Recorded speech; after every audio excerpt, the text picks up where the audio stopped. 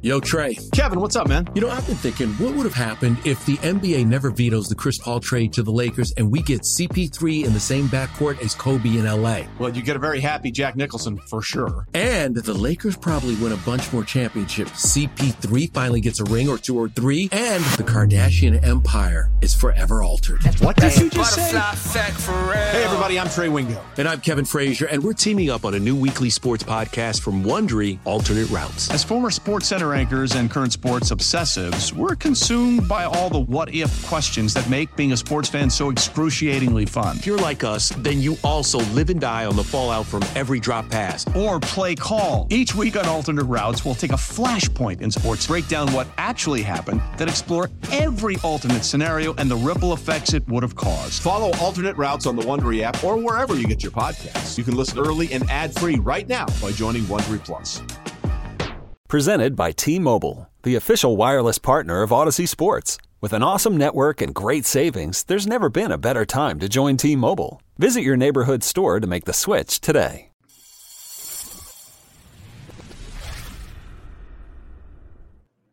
So, Spencer, while we've spent the week waiting with bated breath, who's going to be the OC? Who's going to be the head coach at Boston College?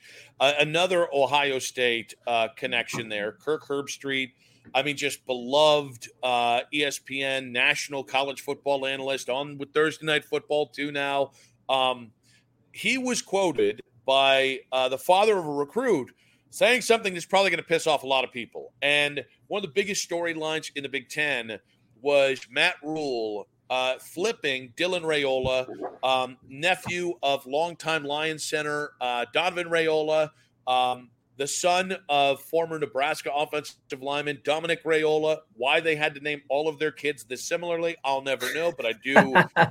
Thanks for that, because it was confusing as hell trying to put everything in line earlier before the show. But Dominic Raiola, Dylan's dad, as they were talking with the last part of signing day here earlier this week, Dominic was on the Rivals podcast talking about Dylan flipping from Georgia to Nebraska and really what made an impact. And he called out one guy specifically, and I bet you that one guy wasn't happy. Here's Dominic Raiola.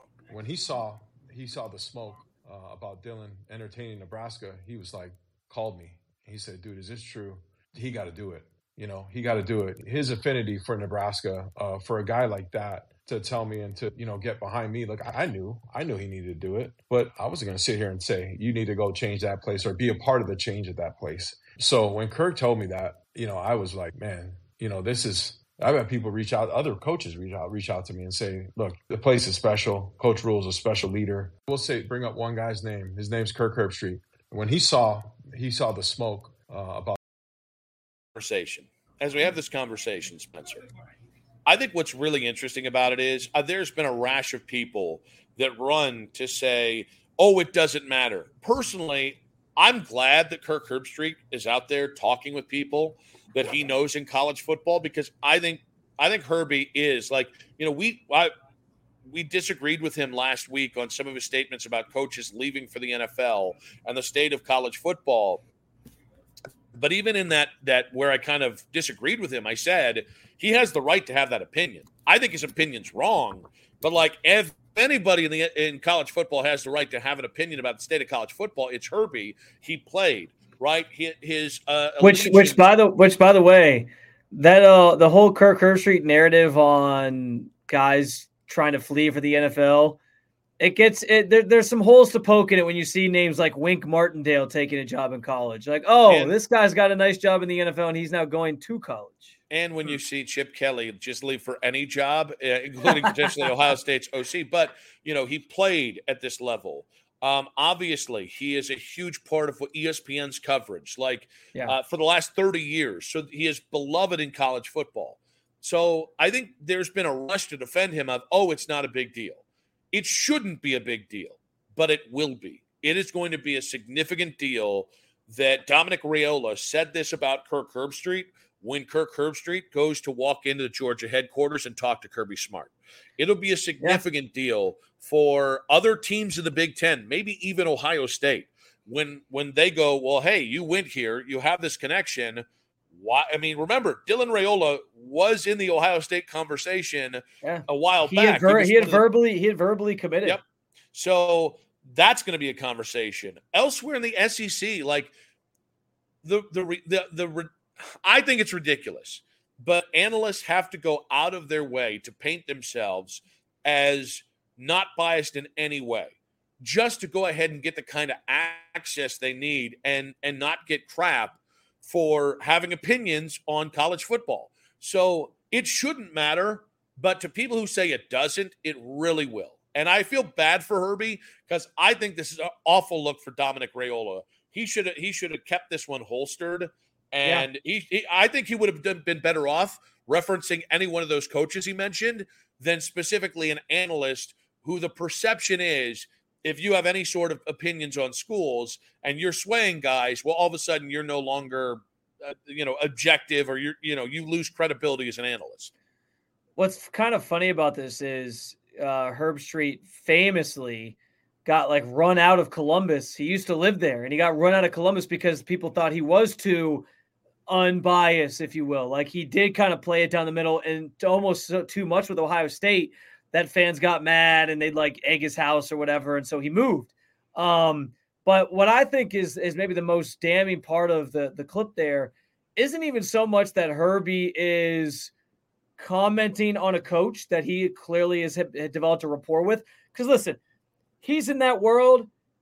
Kirk Herbstreit is an advocate for college football, other than when he's on Twitter saying, "Oh, it's all going to hell in a handbasket. Let the sky's falling. Woe is me." He's generally an advocate for college football. He's probably one of the, when you think about college football, the faces that come to mind are probably coaches first. There's probably a few players that are highly known that you might think of. And then it's like the college game day set. It's the guys from that crew: Lee Corso, Kirk Herbstreit, now Nick Saban joining the fold, Pat McAfee. You think about those guys. He is what's good. He's a good person to have in the college football ranks, speaking up for the sport, representing the sport, all those different things. So I can't blame him for having built relationships with different programs. I think that actually speaks to the fact that he is unbiased, because he's able to develop these relationships and talk to you about it in a way where it's oh yeah, I've talked to him before. I think he has. I think this thing he does is great. He's really good with recruiting these kids, and he's got a great message. He's building a great program. He can talk to you about a whole bunch of different angles and coaches and things that even you and I can't certainly speak to. But what I think the most damning part of that clip is that, unless he's just sort of flippantly explaining it this way, Dominic flat out said that Kirk Herbstreit reached out to him about it. That's, I think, the thing. Him. Right. And that's the thing I think is most interesting, because it's one thing if Dominic calls him up and says, "Hey, Herbie, I got Dylan here. He's thinking he's torn between Georgia and Nebraska, and he just wants to know, what can you tell him about both those guys' programs? Or what can you tell him about Matt Rule that maybe we don't know, something behind the scenes?" And he might say, "Yeah, I've known Matt for a while. I think he's doing great things with that program. I don't think that's a bad choice. I don't." And then he goes into why he doesn't think Georgia's a bad choice either. It'd be one thing if he did it that way, but the fact that he's now reaching out and he's almost swaying people's opinions or thoughts on where they want to go, that's where I think he crosses that line from just being an analyst who's in tune with the sport to, okay, there's a little bit more here. And I think he does have to be aware of the power that he wields. Being one of these faces of college football, like I said, being a spokesperson for the sport, he has to realize the power that he has in maybe swaying some of these kids as they make these decisions. And to your point, that's not going to go over well if a team finds out that, Kirk Herbstreit really talked us into coming here. Well, what's Georgia have to say about that when they thought they had Dylan Raiola in the bag? Well, see, but I think I still don't have problems with Herbie doing this. If anyone in college football can do this, it should be Herbie. To me, I think the bigger thing is it's just ridiculous. And I agree 100%. This is a should versus will it. And the reality is it will impact him. The truth is it shouldn't. And Kirk Herbstreit has earned every bit of the right here. And let's also be honest. He's robbing from the rich to pay to the poor. Like this, he's not doing this Georgia versus Alabama. This isn't Georgia versus Florida. It's not Georgia versus LSU. He's saying, man, you know what? This is a coach that I like. This is a program that is beleaguered. Okay, you go there, and that's a special thing. What if the shoe was on the other foot, though? What if it was he was committed to Nebraska and he talked him into going to Georgia? Then how we feel about it? Well, I mean, I still think Herbie has the right to do that, but like it's not.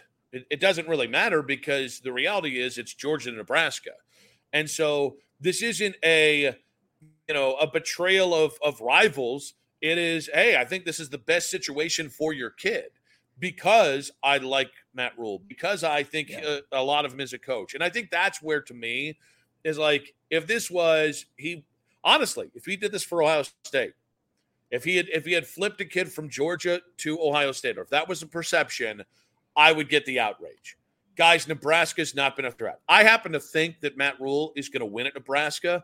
I don't know he's going to win the way they want to, but I think he's a good coach, and I think he's underrated in the college game at this point. So, like, at the same point, they won 5 games last year.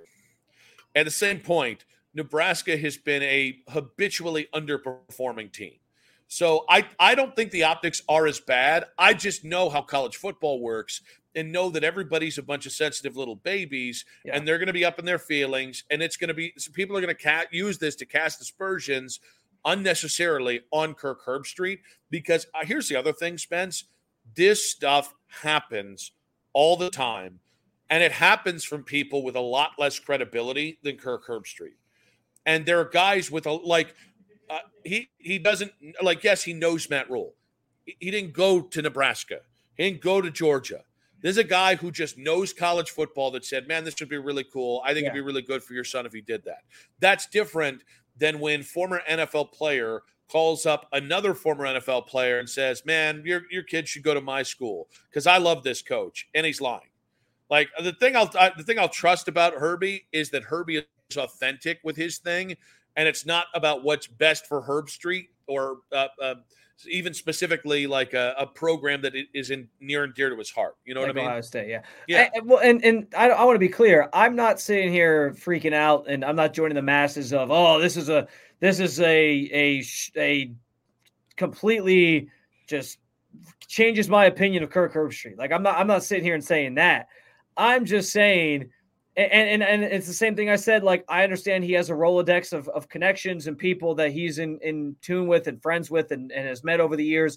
And he's more than welcome to share, thoughts on those guys and, what he knows about them. And I get it. I'm just saying from the position he's in, where he's viewed as like this, I don't know, Pope of college football, if you will, analyst who's on the College Game Day, which is one of the most, it's an institution. I've always said my dream job when I got into media was I wanted to work on College Game Day one day because I thought it was the coolest thing ever. You're just going week to week, going to college campuses. What's not to like and talking about sports.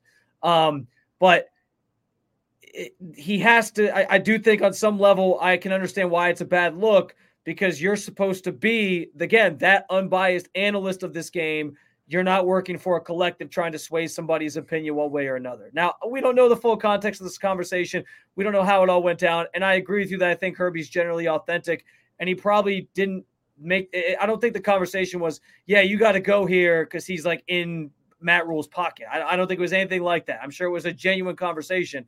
But I do understand why some might be like, he's just got to be a little more careful. I don't think it should be a knock on his character. I don't think it should completely ruin his credibility. I mean, I love Kirk Herbstreit, but I can understand why there's some optics that come off that way. Just wait for this. When Nick Saban, who's still on the Alabama payroll, who still has a office in Tuscaloosa, just wait, because I think people think that these analysts don't do this kind of stuff. Just wait till Nick Saban. Is this the new? We get wind of Nick Saban steering kids, or maybe just making a well-timed call. Is this the new? Hey, these guys are getting money anyway. Is this what it is? Like this is the NIL version of that? Hey, well, these analysts are telling them where to go anyway. They have all the. Honestly, though, when you considering that Florida State fans were all up in Kirk's mentions because they thought he was the reason that Florida State got left out. I 100% agree. Like, this is just going to be an avalanche it's just going to be an avalanche. They're going to be all up his butt about, hey, see all the power, see all the power that you have. Look at you changing the landscape of college football for everybody. I just want to point out, when you filled in earlier this week on my show, you made a couple bent over comments. Now you're making it all up in the butt. I just want to make sure you're okay. I just want to make sure you good, brother? You all right? Yeah, I think life's just got me bent over. That's all. Okay. All right. Yeah. Yeah. Well, I probably should stop talking because I tend to take this worse than it needs to be. So hey, no FCC violations on here, Nick. Have at it. Yeah, but there are like violations of decency that I tend to make when I open my mouth sometimes. You don't want to get canceled. Do you guys have a problem with what Kirk Herbstreit allegedly did, according to Dominic Raiola, Dylan Raiola's dad? We got plenty to get to. We do have the Michigan Panic Meter, some news on the Michigan front, a new coach in town in Ann Arbor, and quite a little streak we got brewing for the Buckeyes. That's next. But first, a quick word from our sponsors.